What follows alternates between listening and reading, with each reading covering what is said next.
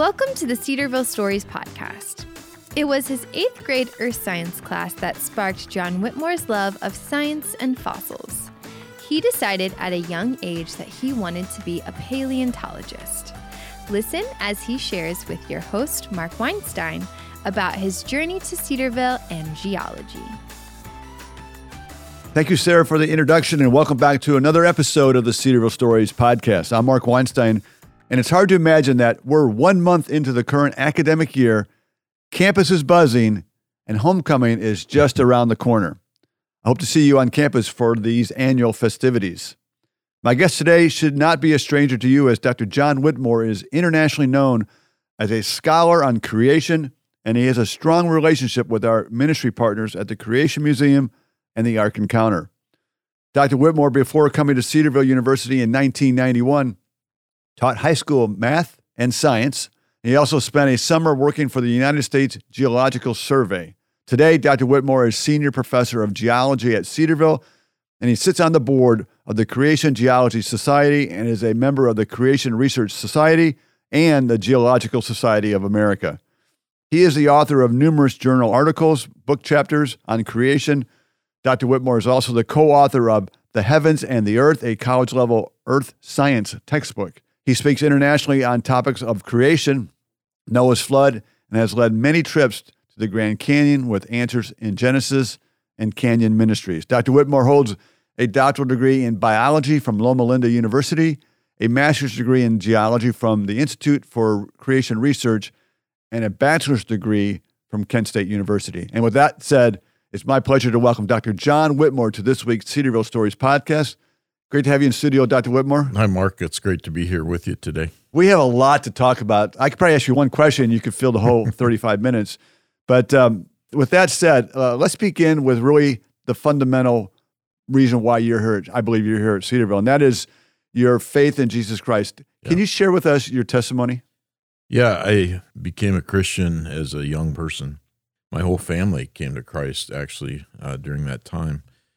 And I began to become interested in geology and earth science and fossils and things like that after a really good earth science class in 8th grade.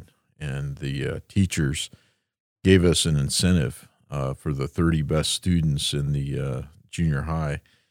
They would take us fossil hunting for a week around Ohio after school let out. And I was able to go on that trip after my 8th grade year and after my 9th grade year as well. And it was about that time I really decided I wanted to become a paleontologist. Okay. And interestingly enough, even though I was so passionate about geology and fossils, I never really had put 2 and 2 together. And I had read scripture, but I really hadn't thought about, the millions of years I was reading about and evolution and things like that. And I ended up going to Kent State University, which was not far from where I grew up, and was in the honors program, started geology.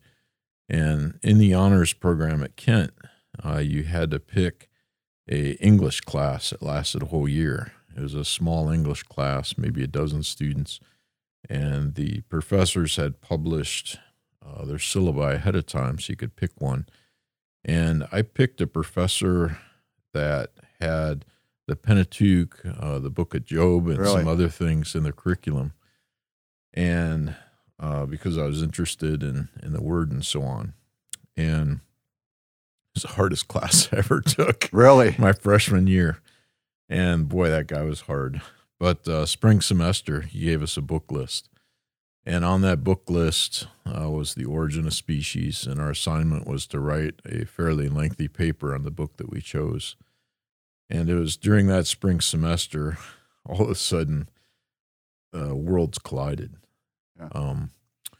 I didn't know how to put evolution together with Scripture. Sure. I'd been learning about the age of the earth, evolution. I just read Darwin, and I'm sitting down ready to write this paper late spring semester, and I didn't know what to do. Wow. I made an attempt to try to take the best of evolutionary theory and the best of Scripture and try to weave them together somehow. And when I turned that paper in, I just didn't feel right. Mm. I think it was the Holy Spirit convicting me. I knew that I had done disservice to the Word of God. I knew that I had come up with an idea to try to fit evolution and Scripture together that didn't match the Word of God. And I felt really bad about that, convicted about that. And it was at that point I really began to search out how geology, fossils, and things like that went together with God's Word. Mm. And eventually I realized that the geologic record, all these fossils I was collecting, were made by the flood. That was my big hang up. It wasn't the age of the earth or really even evolution at that time. It was the flood. And as I began to study and learn more things, I realized all these marine rock layers were covering the continents. And I became a young earth creationist because I could find marine fossils here in Ohio and Kansas and South Dakota and on. Wherever you went. Places, yeah, Grand Canyon. And I became a young earth creationist. I did really well at Kent, and I was a senior working with one of the professors at Kent, an expert on crabs and crustacea and things like that. I was working with some South American specimens, and I decided I needed to tell this guy where I stood. Yeah. And so I did, and had already been accepted into the graduate program at Kent and so on. But after a long discussion one afternoon, he said, "John, if this is the position that you're going to take, you can't come back to Kent." Really? And I was just devastated. But, that was God closing a door that I was ready to walk through.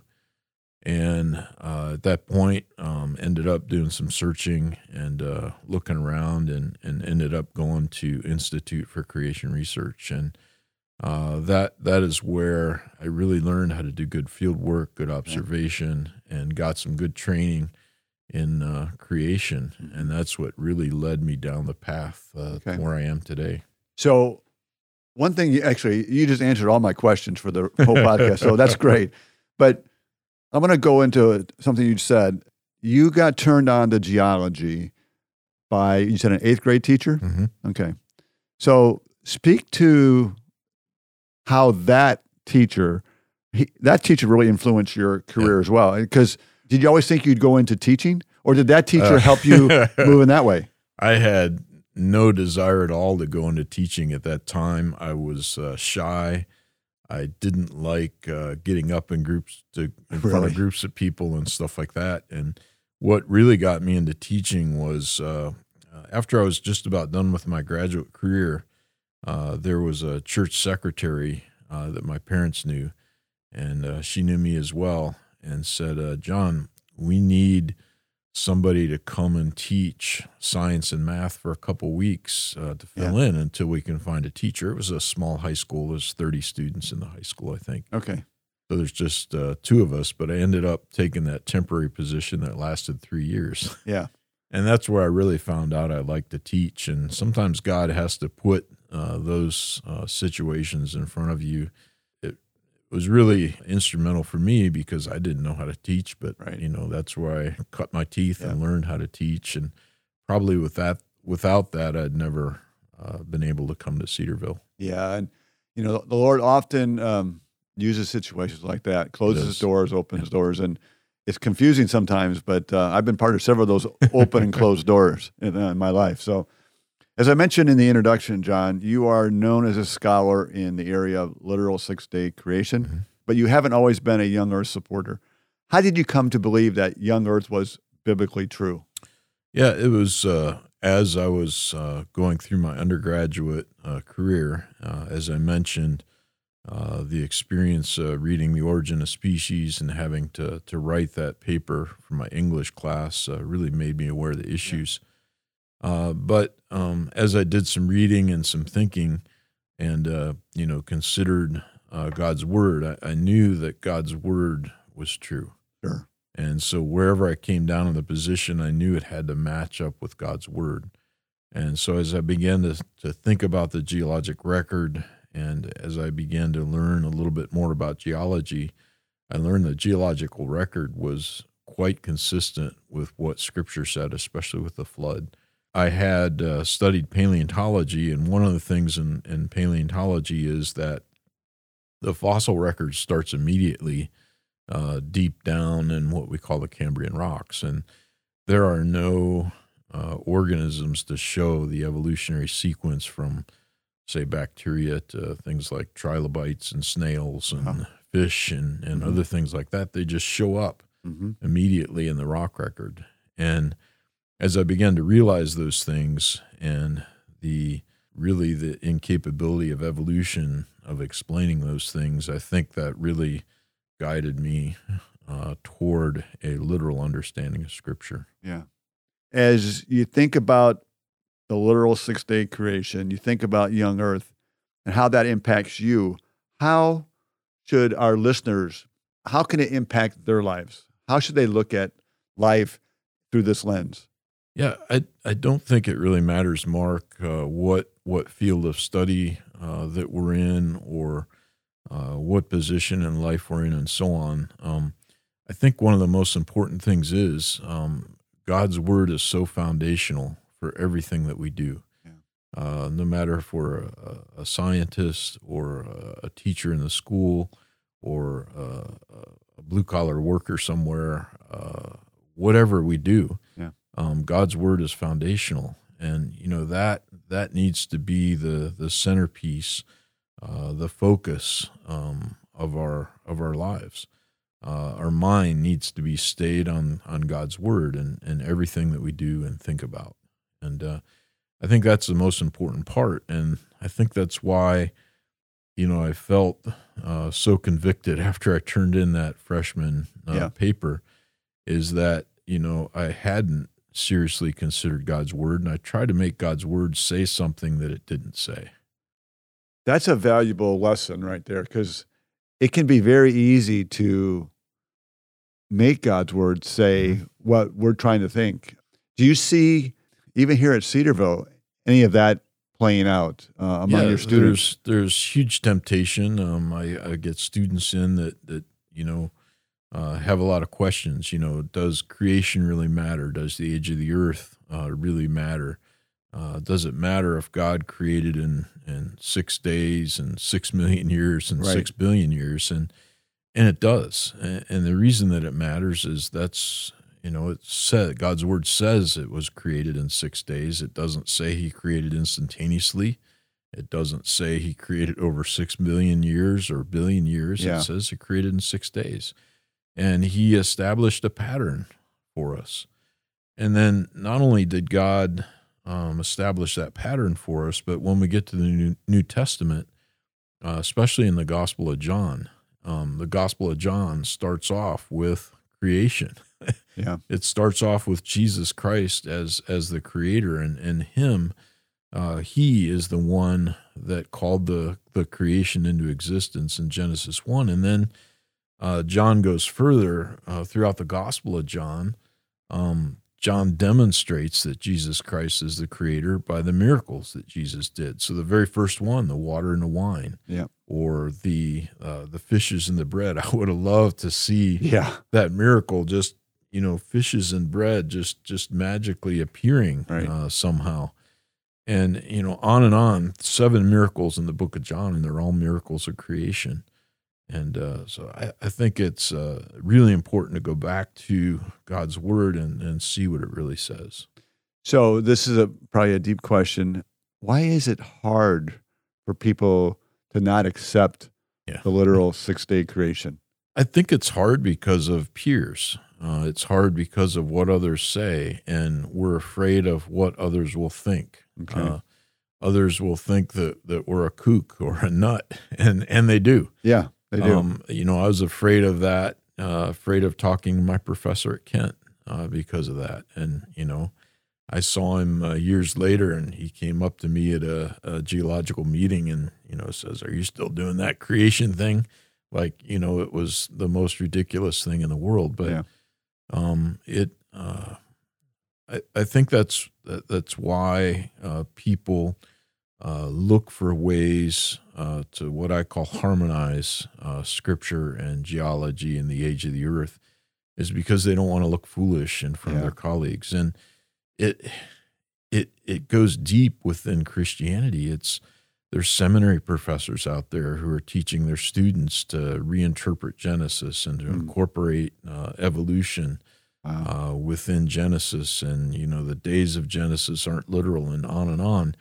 And this is happening in some of our most well-known and conservative seminaries. Wow. And it just breaks my heart, because they're making Scripture say something that isn't there. John, you've been at Cedarville University now 31 years. Mm-hmm. You don't look old enough to be here that long. But during your time, you've led many trips to national parks, including the Grand Canyon. Do you have a favorite trip or experience from these expeditions with Cedarville students? I mean, you could talk the rest of the hour on this. I've been literally all over the world teaching and doing research, speaking in churches. I've been to Peru 4 times. There's a missionary couple in Peru that just lines me up for 10 days to do 20 different speaking engagements in universities and churches and youth groups and things like that. Those have been some of my favorite times. I've taken a number of students on field trips, both in national parks trips. I don't know how many of those I've led over the years, but also I think as teaching geology students and teaching students in our geology major, one of the most important things that a young geologist can do is go out and see the rocks. In my opinion, the best geologists are the ones that have seen the most rocks. And so for that reason, I take our students to Grand Canyon. We went backpacking for 4 nights this past January in Grand Canyon with 10 of our geology majors. Those trips are usually part of a course. So that was with our sedimentology and stratigraphy course. And those experiences are not just fun. They're the students learn so much more than just sitting in the classroom looking at pictures or listening to the teaching. I like doing that, but it's so much more impactful when you can be out in a place like Grand Canyon or Yellowstone or Mount St. Helens. How do you see, or how have you seen your students impacted by these trips? I had no idea when we started the geology program back in 2009, how many students we'd get, how many graduates we'd get, where they'd end up. But I think we have over 50 geology graduates now, and I think we have maybe 6 or 7 of those graduates have gone on and gotten PhDs. Okay. We've had people get PhDs in paleontology, and one just got a PhD this past summer in volcanology. Wow. Different kinds of sedimentary rocks and so on. We have geologists that are working all over the country in environmental types of things, oil and gas, groundwater, things like that. And it's just really exciting to see the type of work and the impact that our students are making. I had no idea that was going to happen. What kind of impact are they having? I'm not going to give any names to protect them. Some of them are kind of, working undercover. But they've been publishing articles in major journals and publishing books and things like that. And some are not shy about being creationists. Just this past year, Dr. Matt McLean from Masters University was our Young Alumnus of the Year. And he's been making a big impact. He actually started a geology program out at Masters, so a second Young Earth geology program. They're making some big impacts, and they're actually, some of them are writing articles, even though they're known Young Earth creationists, they're writing articles with major authors in the secular community. Yeah. And it's pretty cool. So as a professor who's built into the lives of these students, how does that make you feel? It humbles me. Yeah. I don't know, in my opinion, I'm really nothing special. And it's just cool to see how God has taken these students with a little bit of education that I've given him, and to the different heights he's taken these students. It's been really neat to sit back and watch. Yeah, I love hearing your stories, and thanks for sharing them today on the podcast. Still, we have a little bit more time, and I was told as I tried to prepare for today's podcast with you, it was a little bit of a challenge, even though you're well documented, so I could find things on you. But I learned of one trip that you took with maybe a college, maybe not even Cedarville students, but it was you and Buddy Davis. Yeah. And you guys uncovered a skull of a dinosaur in a body of water. Can you relive that story for us? Yeah, this was 1994. It was up in northern part of Alaska. Yep. And at that time, we were collecting dinosaur bones to see if we could find original biological molecules, and especially carbon-14 in some of the bones. And we had rented these 3 small 1- and 2-person rafts to paddle down the Colville River up in northern Alaska. And one day we were going down along the edge of the river. The current was pretty quick. It was a good-sized river. And I saw this thing sitting on the shore. And I yelled behind me to Buddy Davis. Buddy, now works for Answers in Genesis. He, publishes all kinds of little kids' books and things like that, and does a lot of music and so forth. And he sculpted a lot of the dinosaurs at the Creation Museum as well. So he's a real Renaissance man. But we were going along the river, and I saw this thing sitting on the shore, and I yelled back to Buddy. I said, "Hey, Buddy, see if you can see what that thing is." And as we were going by, he reached out and picked up this 85-pound rock and plopped it in the bottom of the boat. Oh, my goodness. And because he couldn't stop. And we pulled over about 100 yards downstream from there, realized what it was. It was a jawbone of a dinosaur. It turns out it looks like it's a new species of Lambeosaur. They're working on it at the University of Fairbanks in Alaska. But a new species and a new location for dinosaur material in Alaska, too. We had already known about the dinosaurs far further north down the Colville River, and that was our destination. But that was pretty incredible. And we actually wrote an adventure book about that trip. Oh, did you? The Great Alaskan Dinosaur Adventure. I still can't believe it's in print. I just got another royalty check from that a few weeks ago, and it's been, over 20 years since we published that little book. But it's a kid's adventure book, really. And I think, upper elementary, junior high kids would love reading those adventures that we had. That sounds like a great discovery that you guys found. What other discoveries have you found that are just amazing to you? That was definitely one of the highlights of my career, early on in my career. But I've done work in Wyoming with fossil fish. That's been really cool. Last 20 years or so, I've been working on the Coconino Sandstone in Grand Canyon. Have found some really neat things with that.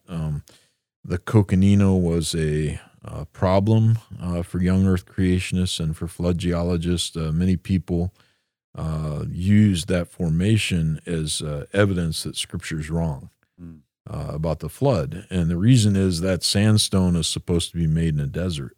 And we have found considerable evidence that that's not the case, that it was clearly made underwater. And so that's probably been one of my main contributions to the scientific literature, is the study of that sandstone. Okay. So as we prepare to close today's program, I want to stay in the Grand Canyon for a little bit. So for our listeners, the next time they go out to the Grand Canyon, what should they look for? What tips can you give them that makes creation and God's work come alive to them? The Grand Canyon's such an incredible place. I've been there, I don't know how many times. I just finished my 20th raft trip down the river last week. I often do trips with Canyon Ministries and Answers in Genesis, but most people will go to the rim of Grand Canyon and look over, And it's certainly appropriate to be awe-inspired and to praise God for the beauty that's there. One of the things I think people should realize about the canyon is that all those rocks that you see, especially the upper layers, not the ones deep down in, those are Creation Week rocks, but the upper layers were made during the flood. And as you sit there and contemplate the beauty in the Grand Canyon, it should also be sobering because those rocks are there as the result of man's sin. They're there as a result of the flood. And so that's one of the things I would hope that people would come away with is that Scripture's true, that God did send a flood on the earth, and we can see some of those layers in the Grand Canyon. Some of those very layers in the Grand Canyon are under our feet right here in Cedarville. They go all the way across the continent, all the way around the world. And so that's definitely one of the highlights I hope they'd come away with from the Grand Canyon. So the Grand Canyon is literally evidence of the gospel. Yeah. It's evidence that God's word is true. Jesus himself talked about the flood. Jesus talked about the days of Noah. Yeah. And, one of the best places in the world to go see the evidence of the flood is the Grand Canyon. Yeah. We are rapidly running out of time, but for the last question or two, I want to move into the area of a documentary that you're working on right now. It's called Is Genesis History? Who are you working with on this documentary, and what are the end goals? Yeah, Thomas Purefoy from Compass Cinema is produced a few years, the Is Genesis History movie, which many of you may have seen. And we're working on kind of the sequel to that. It involves the rise of mountains. Okay. And so I've been working with Dr. Snelling, Del Tackett, and some others on that. And they're from the Creation Museum? They're various places. Andrew Snelling's from the Creation Museum, and we have scientists from other areas as well. But the film is going to be about Is Genesis History. Parts of that was really about the flood and the evidence for the flood. This film is going to be about the rising of the mountains, especially in the western part of the United States, but really all over the world we see the same pattern. But, what happened after the flood? How are the most beautiful landscapes that we have in the world that we find in the western United States produced? Yeah. And so I'll be talking a little bit about Grand Canyon. Dr. Snelling is going to talk about some of the research that he's done there in Grand Canyon that directly involves the timing of the mountain uplift. I'll also talk about some of the fossil fish in Wyoming and some of the work I've done there and the significance of those things to our post-flood world. When do you expect this documentary to be completed? It'll be next year. Like all things that, there's it takes a lot of time to produce. We've done most of the filming. The film is currently being all put together. Okay. And you did one segment from campus, right? Yeah, we did. Actually, Thomas Purefoy's been here with his crew several times on campus. So how can we watch it once it's done, once it's out there? The Is Genesis History was actually released in movie theaters for a couple runs. Okay. When that came out. I'm not sure if Thomas has in mind the same thing for this film, but I'm sure it'll be available in all different kinds of venues, YouTube and other places. So Netflix, those kinds of things. So my last question is, through your study of creation, how does that make your Bible reading come alive? From black and white to living color. Yeah. Does it? There's so many places in Scripture that talk about creation and that talk about the flood. And one of the places I often go is 2 Peter chapter 3. Peter says that it was by God's word that he brought the creation into existence, that it was by God's word that he brought the flood judgment onto the earth, and that it's also going to be by God's word that he's going to bring the final destruction. Judgment, yeah.